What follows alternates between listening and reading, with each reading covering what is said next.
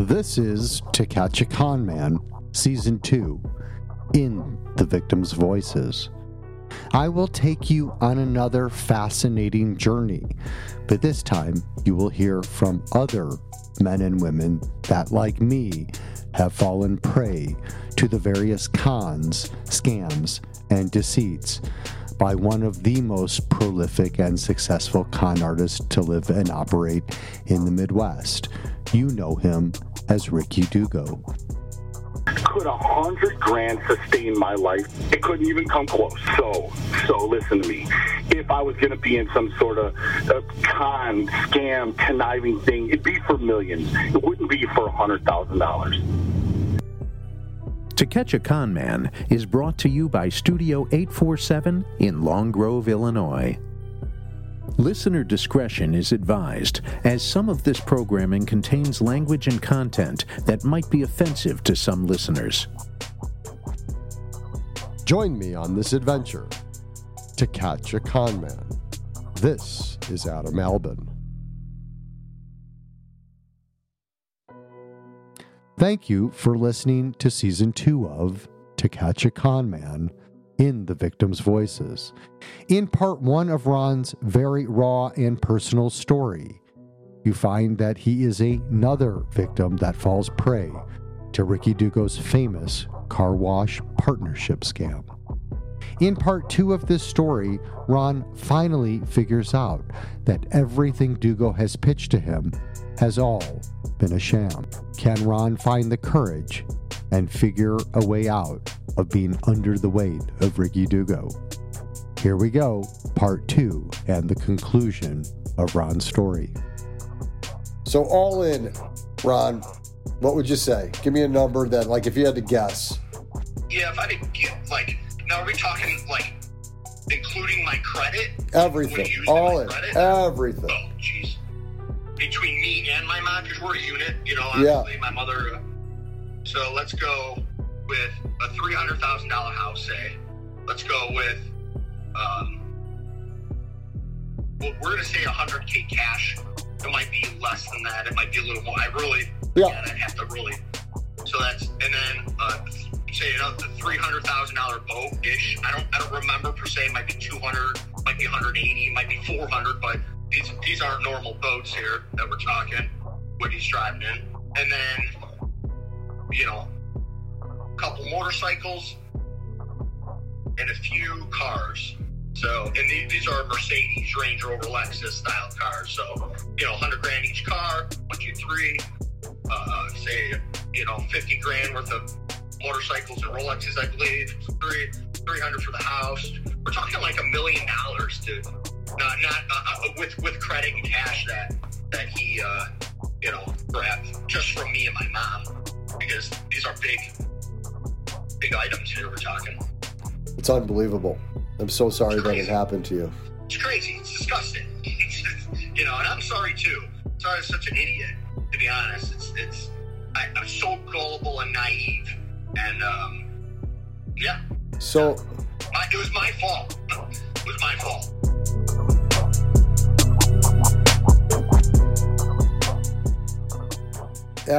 So I mean, I'm not saying that you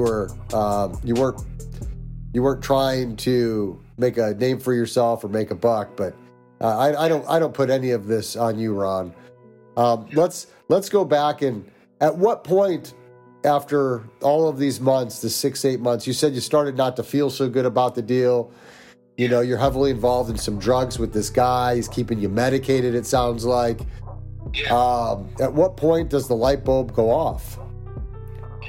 Because I noticed it. Well, number one, because, like, you know, I'm living, but I'm not adding value to my, you know, I'm living very good, but there's no, like, growth with finance. I'm not saving anymore. Like, you know, I'm not paying he's also paying my bills now. So, like, the new car that I got, as well as the cars the stuff that got put in my mom's name, he's paying us for that, you know, and he's also, like, throwing extra money at us.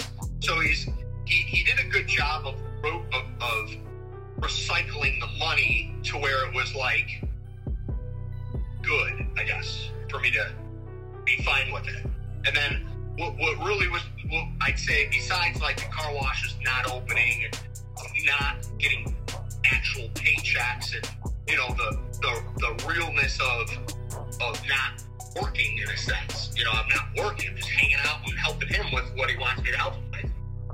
That's now I'm starting to get a feeling, and then I start to put a few things together as far as some of the people that are his buddies are actually his victims too. One guy would really, in the beginning, he helped this dude out, Ryan, and Ryan had, you know, looking back at Ryan had the last boat that Rick had was in Ryan's name.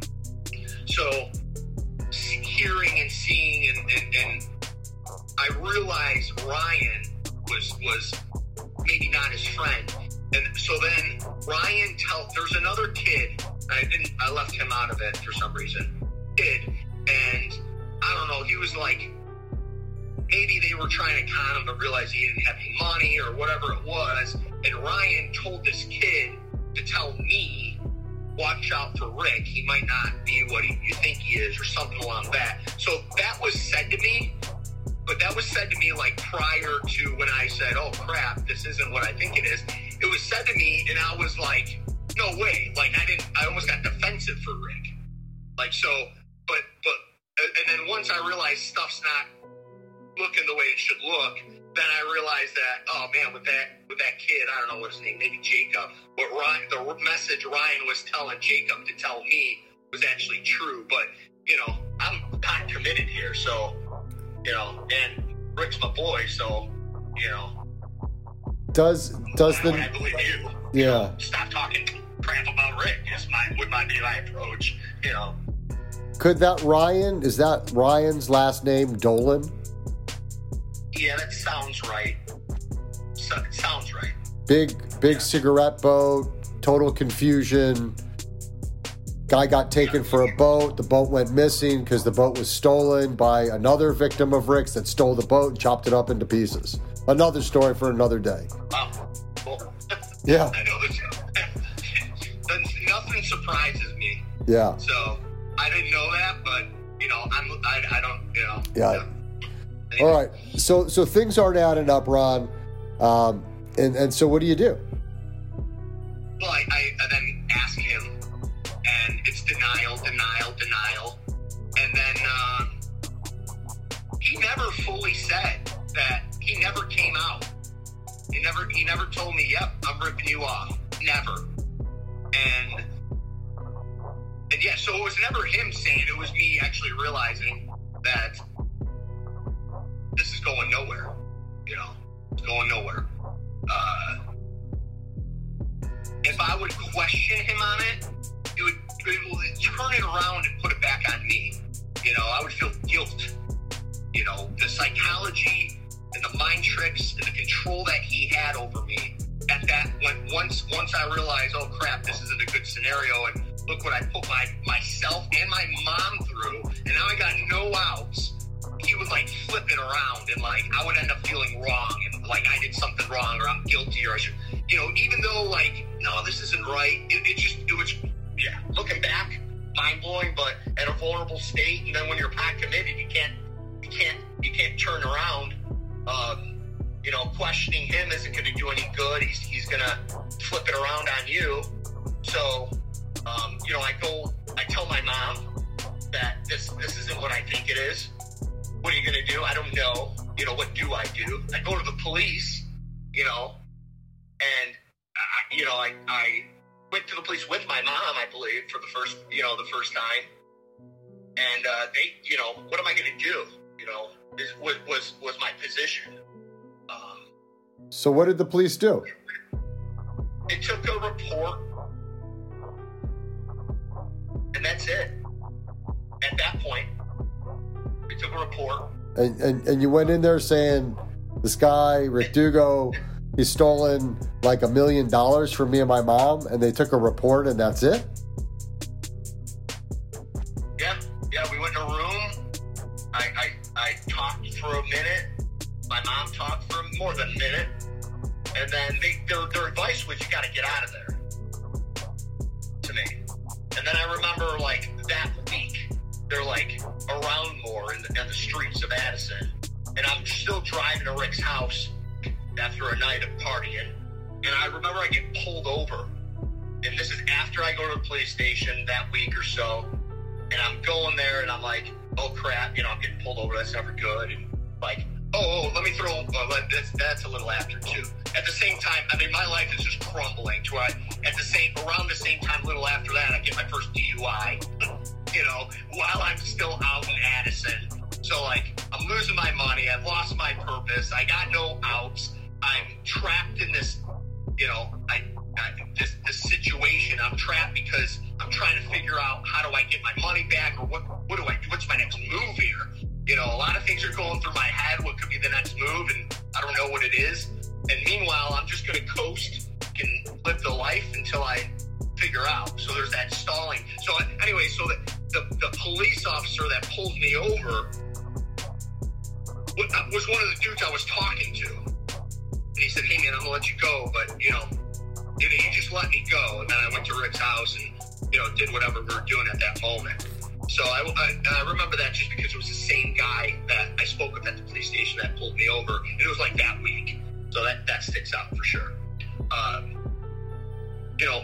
Rick went from using tactics of love, of excitement, of guilt, and then of fear, because Rick's a big aggressive guy, and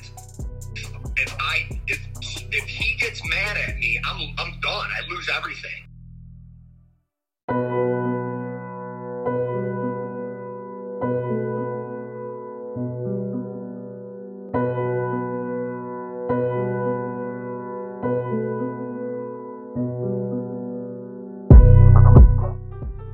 What do I do?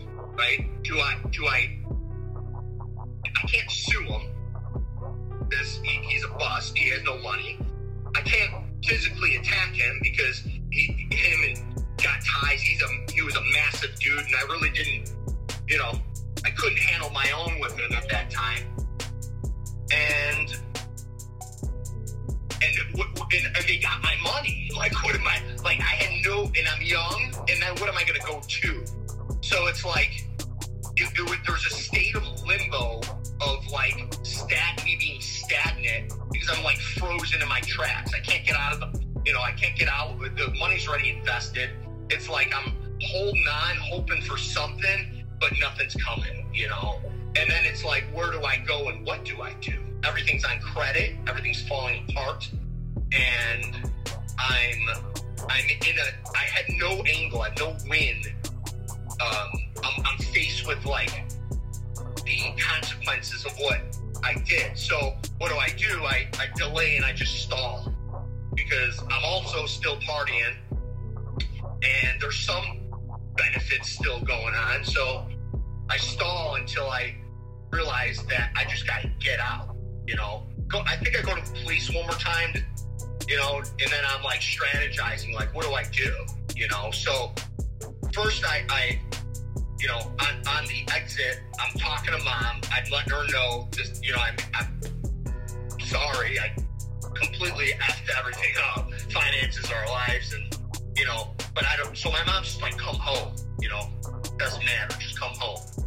And she knows too that I'm not right mentally, because, besides the circumstance, I'm also, partying it up with Chuck every night, every 4 nights, Yeah, you're strung out. I'm like, so I'm like strung out in this weird position.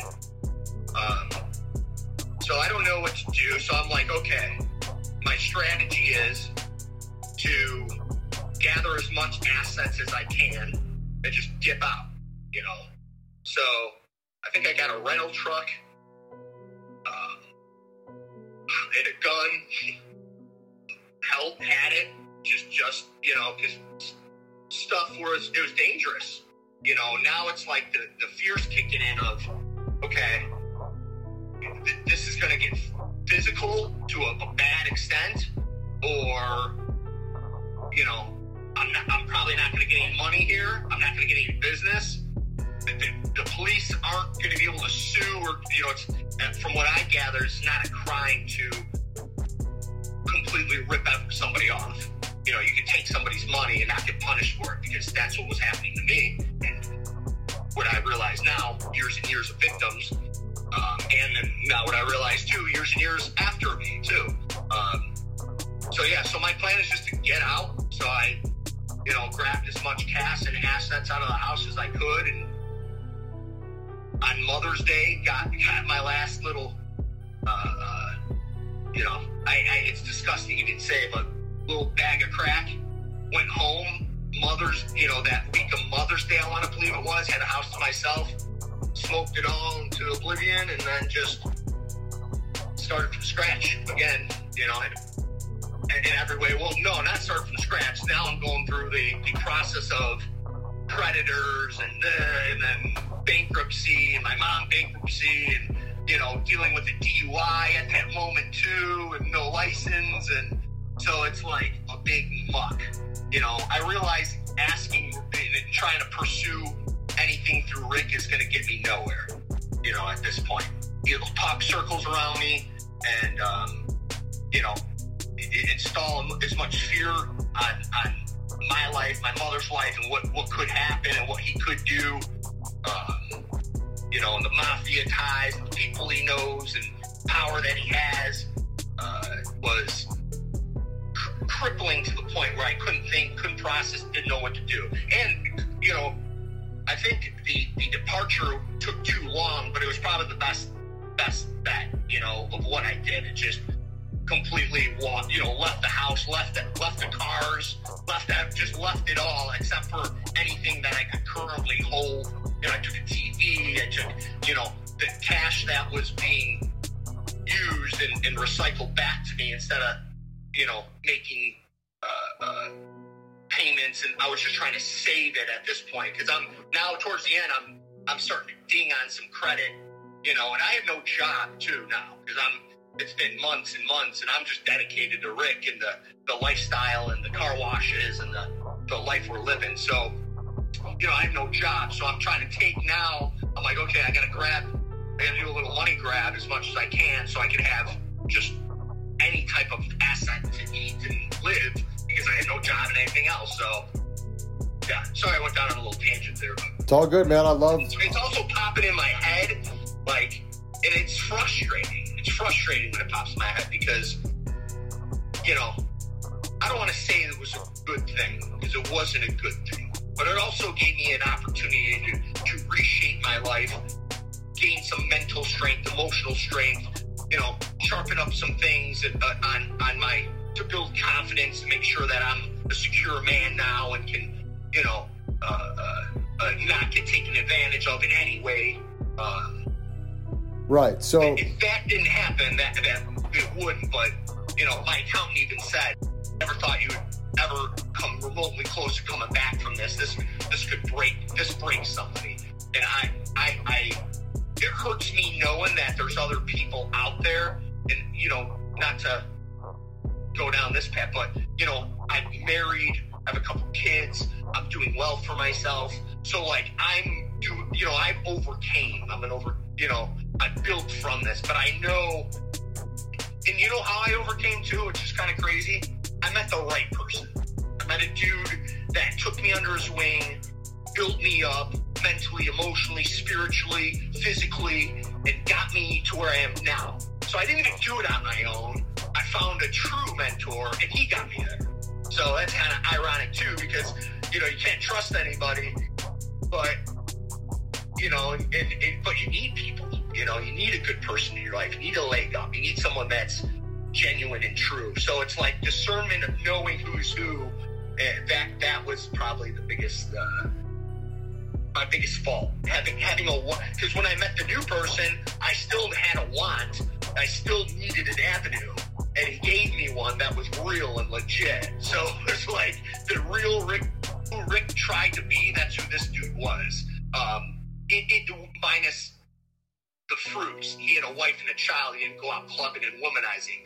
He drove a modest car and lived in a modest house rather than vets and Mercedes and mansions. So it was like, you know, a genuine person rather than a manipulator. So, yeah. hit that real quick. But. No, that's wild. I want to ask you something. Was there ever a point, Ron, when you thought about or contemplated like taking your life? Not for long, but yeah. Not for an extensive period of time. Not like, okay, I'm gonna, the thought of me blasting Rick and then blasting myself was there, but I didn't dwell on that because I have a mother that loves me, and I could never do that. Right. But yeah, that thought, because I'm now drugged up. I lost everything. I have no sense of pride. I have no outs. I have a DUI. Like I'm a bust. Yeah, I'm a dude. complete failure, and I wasn't before this. Right. I had assets. I had rental properties that I had to get rid of when I went bankrupt. I had, I was doing good. I was doing good. I was in a business that wasn't working, but I was doing good for myself at a young age. I got a little too hungry, I guess, and. It's okay to be hungry, man. It's another thing when you when you meet somebody that pulls the wool over your eyes and takes you for a ride that you have no idea is coming, and I don't think any of us really, we definitely don't see it. He has such a big personality. He has a facade. He has this image of burgeoning success. He has the personality, he backs it up, so it's just like, we're all wearing blinders. So don't get mad at yourself about it. It's really good to hear that you found a real mentor, that you found the other way out. So you did have to file bankruptcy. Both you and your mom had to file bankruptcy. How long did you have to pay off your bankruptcies? Was it like you filed bankruptcy and then you were okay? So I lost my license with the DUI, and then I went, obviously, bankrupt with everything. The FBI came over to the house and talked with my mom and I, so that was good because then I had this guy's card, and then the bankruptcy was, there's two types, and I was able to get accepted where they basically washed off all of my debts. So, but I had no home. My mom did a bankruptcy and kept the house that she had paid off. And then she ended up short selling it later because there was a market crash and, but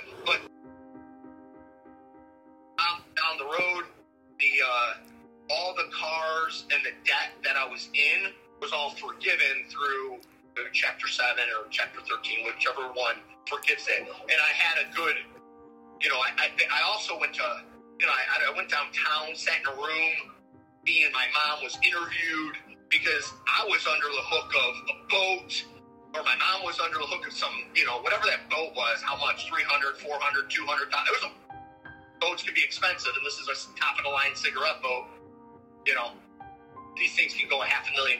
So she's on the hook for that. I'm on the hook for Mercedes and a Porsche and some motorcycles that are not around anymore because Rick pawned them or whatever he did. He was same thing with the Rolexes. I guess he did the same thing with motorcycles. But, I'm leading up to that, I'm driving a motorcycle. I'm, driving a Lexus. I'm wearing Rolexes. I'm going. So it was good at the moment. So as far as the bankruptcy goes, no work. I don't have anything put on my resume for the past 8 months or however long this happened, this whole process. I have no leads for work. I have no money. I have no credit. And I have no license. And then I just dip out, basically. So. Let's go back real quick, Ron. You said you and your mom met with the FBI. What happened with the FBI? They came to my mom's townhouse. Two guys. I think I was talking to cops 2 times before this. Then the 2 FBI agents came to the house. I felt really good when they left. Like, we're getting this guy. This guy deserves. He's the parasite. You know, he's a true cancer, and he's dangerous.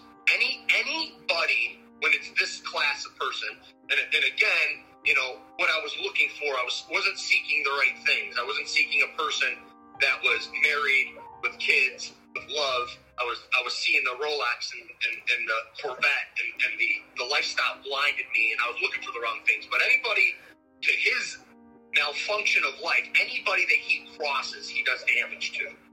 So everybody around Rick is a victim. No matter who you are, you're a victim on it. Right. Yeah. What was the question, Adam? Because I don't know why. Yeah, Rob, the question was about the FBI. It was just I wanted to get your feel for how you felt. Did they ever follow up? Who was the FBI agent? You happen to remember his name? You know, stuff like that. Yeah, there was I don't remember the name. I remember sitting at the table, took the story, and then basically said, we're getting this guy. You know, there's, you know, basically assured me that they're going for him, and they feel they have a strong case, and they're gathering information. There's other victims. There's a lot of other victims. We're on him, and, you know, my mom and I felt like, okay, well, at least he's going to stop, you know, and this is good. So I don't remember the guy's name. I had a card. I don't remember who I gave it to or what, you know. But I also, you know, he's the FBI agent was, I think, in the police reports helped me through the bankruptcy because there wasn't, you know, I had a case here where of forgiveness. I had a good, strong hardship situation. That's what it was, hardship. Hardship, yeah. That I was able to be forgiven for all that. So, but that doesn't help my credit. It doesn't help anything. You know, it just gets me off the hook of the debt. So that was eliminated. Yeah, and the FBI just assured me that they're going to get him. I think I, you know, followed up with them a few times, and then so I met with the police twice. The FBI came to my house, and then later on, maybe through you, the vigilante that you have been, maybe through you, another police officer to call me, and then I went in for another interview. But I remember feeling bad at that interview because it was a fog, and I couldn't remember names. I couldn't remember. It was a long time, and it's one of those things too where, you know, it's such a hard, difficult thing that you block some of it out, and then, you know, my memory's not too good to begin with also, and I was also under a mental state of chaos and drugs and confusion to begin with, so it was hard to articulate details. I know that the first time probably was a little more clear. The second, when after I met with the FBI agent, that was after, and they're still, you know, going for this guy, and at that time I'm like, you know, he's too good at what he does, and it's not a crime, I guess, to rip people off, which is weird. Yeah, it's weird. And then, so I'm thinking, okay, this guy's evaded millions in tax, and I would, looking at it now, I don't know how old Rick is. You know, I don't know much about him because he's all fake, but I don't know, when I was, what is he, maybe 10 years older than me? Yeah, when I was in the mid-20s, he was in his 30s, or was he in his 40s? I don't know. He was born in 1967, so he's 56, 57 right now. Jeez. Yeah. So when I was in my 20s, he was in his 30s or 40s, early 40s or late 30s or something like that ish. Yeah, you were born what in the 70s? 81. Okay. 81. Yeah, so he would have been almost in his 40s. Okay. Yeah, and he used to lie. That was always his thing. Women, he used to say to every woman that he was 10 or 15 years younger than he was. Yeah. So. Yeah. Yeah. Oh, with steroids, Botox, and hair dye. Yeah. With a full head of hair, he pulled it off. You know, he stayed in great shape, and you know, he's able to pull it off. And then you're so excited because he's like a celebrity. Like the appeal was like, oh, you know, you overlook things because, you know, if you look at them, maybe you get it. But you know, all those things can mask, you know, the whole what are they, the sheep, the wolf in sheep's fur or something like that, right? Wolf in sheep's clothing. Yeah. Yeah, there he is. You may hear me cut a few parts of this conversation out, as an allegation that is so shocking and severe is detailed out that I needed to refer this information back to law enforcement, as this is the second time this same allegation has been made by two separate financial crime victims that were very close to Ricky Dugo in the early to mid 2000s. I simply can't talk about it on this podcast, as it goes above and beyond the story of just being a career con man and scammer. Potentially, like something like that does not have a statute of limitations attached to it. So like a crime like that happened, that they could still go back and look into. Let's continue on. Sorry, that was a big blow in the gut for me too, because not like, realizing that like you could harm someone and 10 years is up and it's all good then. Like with me, right? So like, I know Rick's in jail right now, which is great. Where it should be for humans, for the world, he needs to be in jail. Because he's good at what he does, and he's going to continue to hurt.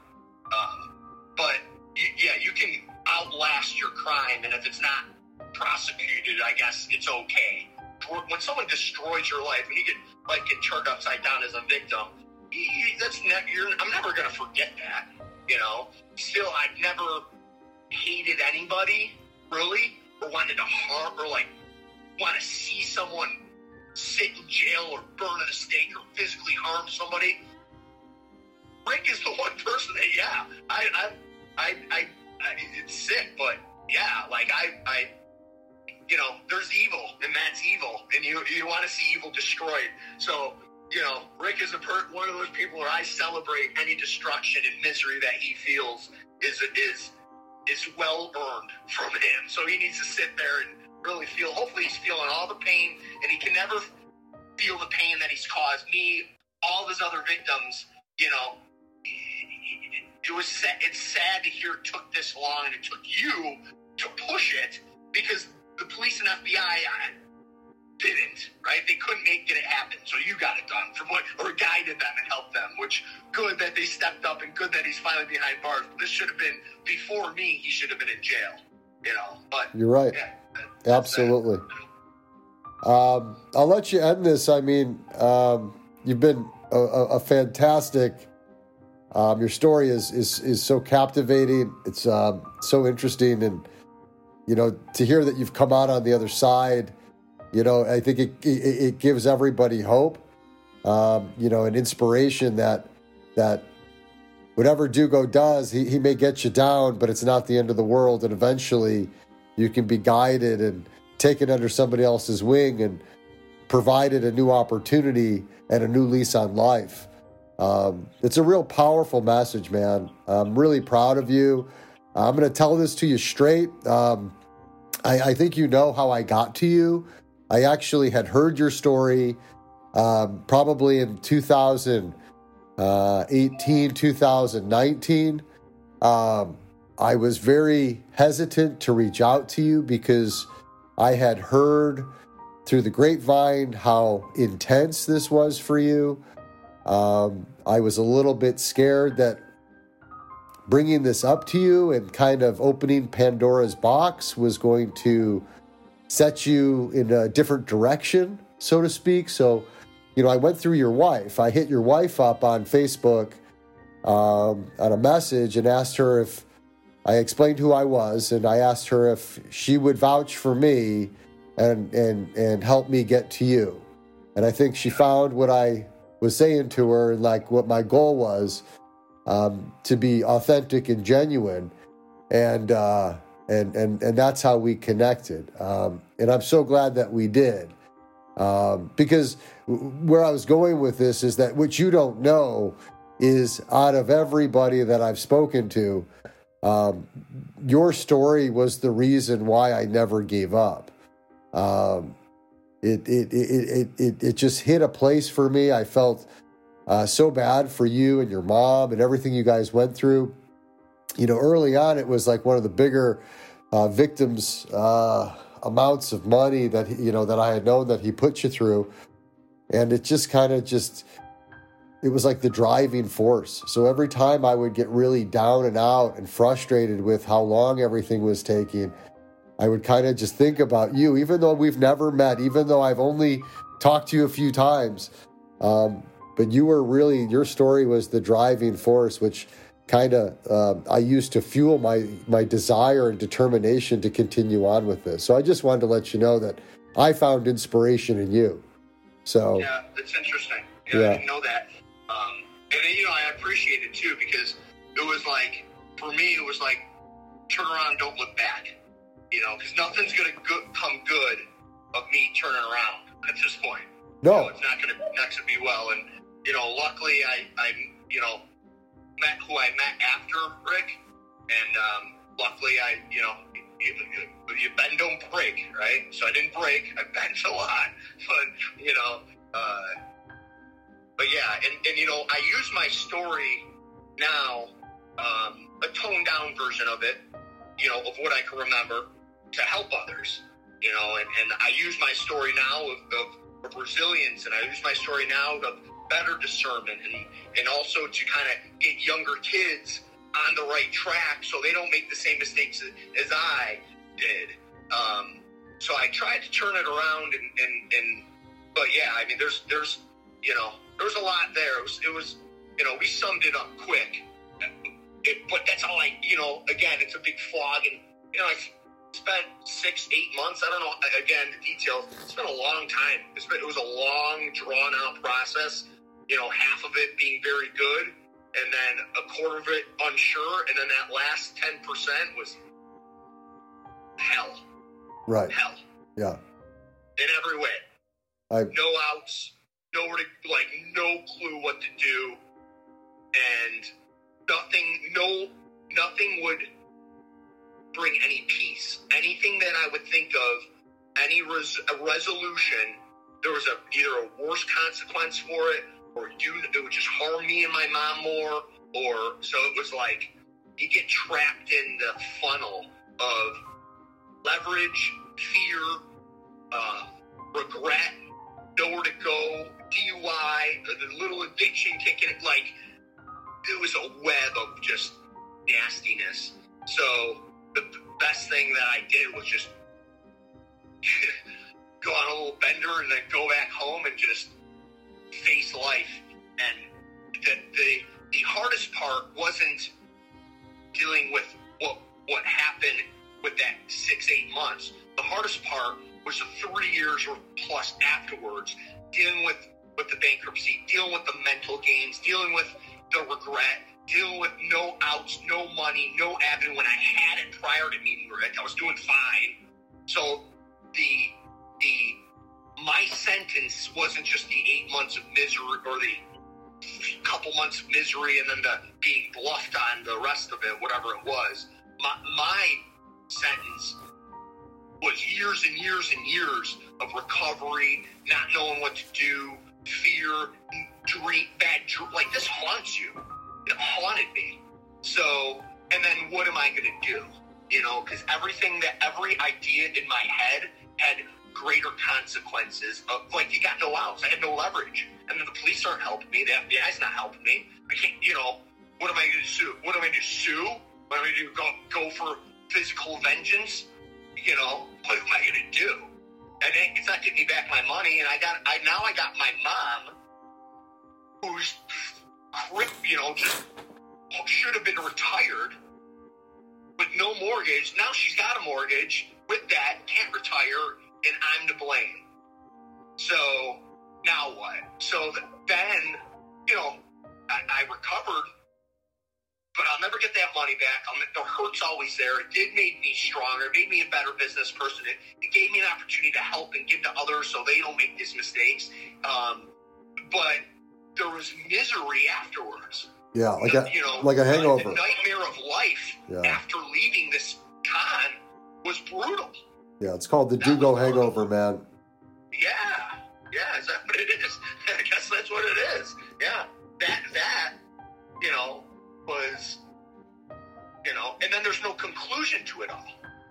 What am I going to do? So you never, you never, I mean, okay, so I heard you say, obviously you couldn't sue him. I mean, you didn't want to just rip his head off? You just didn't want to, I wanted to kill him. Yeah. You're not the first. You're definitely not the last. I'm not a violent person by nature. Right. And then this is going to escalate. When I was packing here's one for you.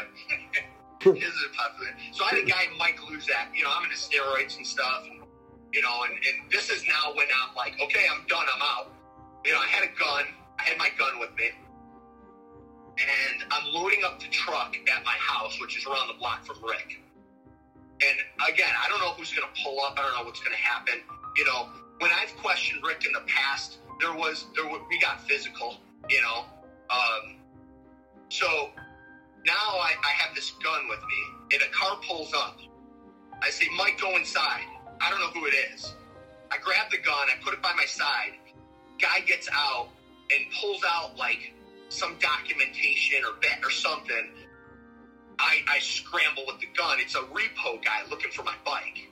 I didn't know what was going on, so back to the physical or wanting to get back or kill him. Yeah, but then, I'm going to jail. And now I have all this guilt of my mom. How am I going to take care of my mom? And if I go to jail, she's dead. I'm her world.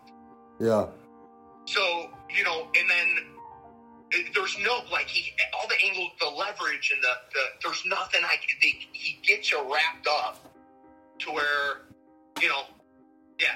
the problem was I let it get this far. The problem was I didn't really step back, and I wasn't looking for the right things to begin with. I was looking for partying and wealth and materialism and womenizing and, cash money rather than love and impact on the world and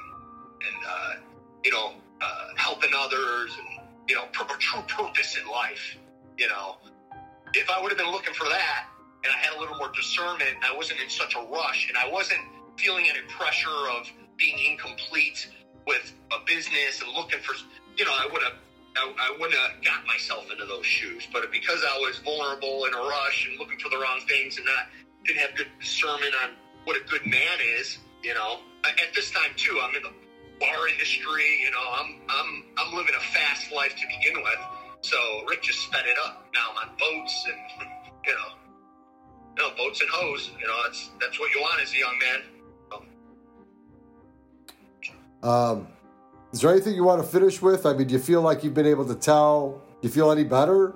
Does it feel good to tell it, front to back? Is it a cathartic thing for you? I do share the story with people that I get close with to learn. I have a platform of people that, I'm able to influence and help. So things like that don't happen to them. So I'm able to say it there. But no, and honestly, I'm only doing this because I respect what you did. Otherwise, if you're anybody else who said, I don't want to interview, I don't want to, and I even had a dream about Rick leading up to this. So part of me was trust me, I wanted to block this out. And when I got your text and I'm like, I had other people reach out to me. I don't need I don't want your help. I don't want to bring it up. I don't want to say water under the bridge, but I'm on a big mission now. I'm helping, I'm serving, I'm doing good things. I got a wife, I got kids. You're never going to financially recover from losing the, $150,000, whatever it was. You're never going to get that money back. But I'm secure. I'm doing good. I don't want to rehash this out. I had a dream about him. So I don't know. We'll see. It was solely to I respect what you did. Because look at me, I turned and ran and I tried to build myself. It took me years and years to recover personally. I'm not out there trying to, I'm helping people, but I'm not rehashing this scenario. I'm not diving back into it and looking for I'm not doing what you're doing. So that's what made me say, okay. Otherwise, I told you to, I wouldn't have responded. I'm too busy. No, I appreciate it. I have a long drive, so I have some moments to talk with people, but I talk with other people during these times. The mentor I thought Rick was to me, I'm I'm doing that with other people, in a sense. So, to go back and to ponder this and to think about it, to rehash what I could remember at the moments. And, like I said, things repop in my head now that we talk about it. I don't know. I kind of felt better bearing it because I get like I'm angry about it, Yeah, I understand. Yeah, it's like, I'm angry with myself. Yeah, but I mean, think about it like from this perspective. You had to go through Rick to get to where you are today, So like if there's any like sort of like positivity to take from it, is that you're in a good place now. Things are going good for you. You got a beautiful family. You got a great wife. Things are good. This is just an interesting piece of your life that obviously you can't go back and change. You would if you could, but I mean, even if you did, then you wouldn't be where you are today. So, I definitely appreciate you having that respect for what myself and a bunch of other people were able to accomplish here. I find your story to be truly captivating. So, thank you very much for entrusting me with it. That'll probably be the last time I ask you for anything. I hope it is. But well, if you need to, I'm more than, and if I, again, this is a more in-depth coverage of what I tell people about this scenario, because it's like I'm a new man now, and I'm moving forward. But I respect what you're doing. So if I could figure out more details or think more about it, I have no problem talking about it with you again if it's needed, and if it's going to a good scenario with you, because like I said, it's to put the it's like energy management, right? So like I saw no reward and no good coming out of me putting energy towards chasing money, chasing Rick, or doing anything like that, because it takes away. You say yes to something, you say no to something else. You are putting time, treasure, talent, you're putting everything you can into this. So I'm here to support that. So if there's more that I can do, I'd be willing to do it. I just don't like, same thing with when you reached out to me before, if it doesn't have a result, I don't want to waste my time rehashing this, because everything else is going on in my life.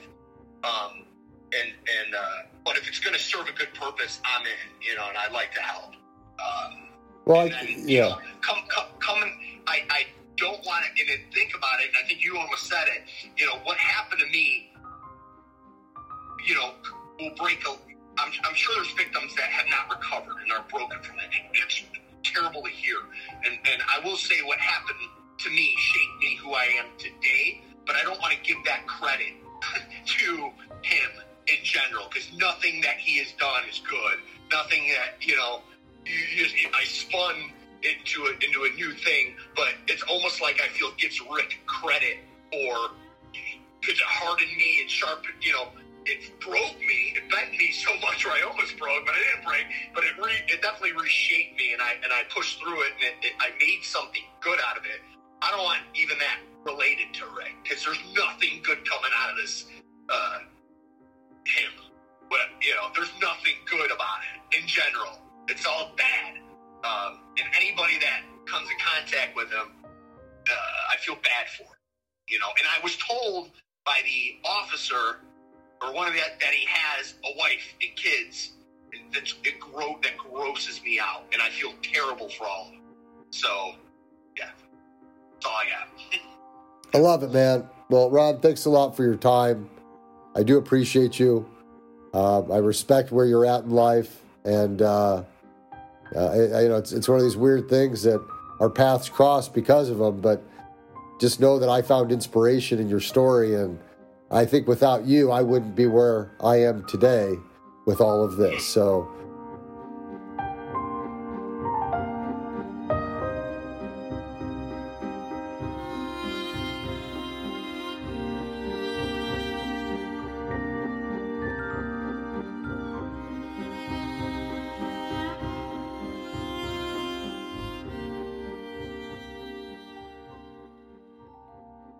Thank you for listening in. You just heard episode 3, an amazingly sad tale of a victim named Ron, a guy whose story rocked me to my core, and he was one of the most compelling reasons why I went after Ricky Dugo. Ron and his mother were taken for around $1 million. The FBI was called out and promises were made that they would take action. But as you already know, the FBI chose not to pursue Ricky Dugo, and the appeal for help falls on deaf ears as, in the end, no charges were ever filed. Coming up next time, we will hear another victim who falls prey to the same car wash investment opportunity, hook, line, and sinker. Yet another young man searching for a mentor and someone worthy of looking up to.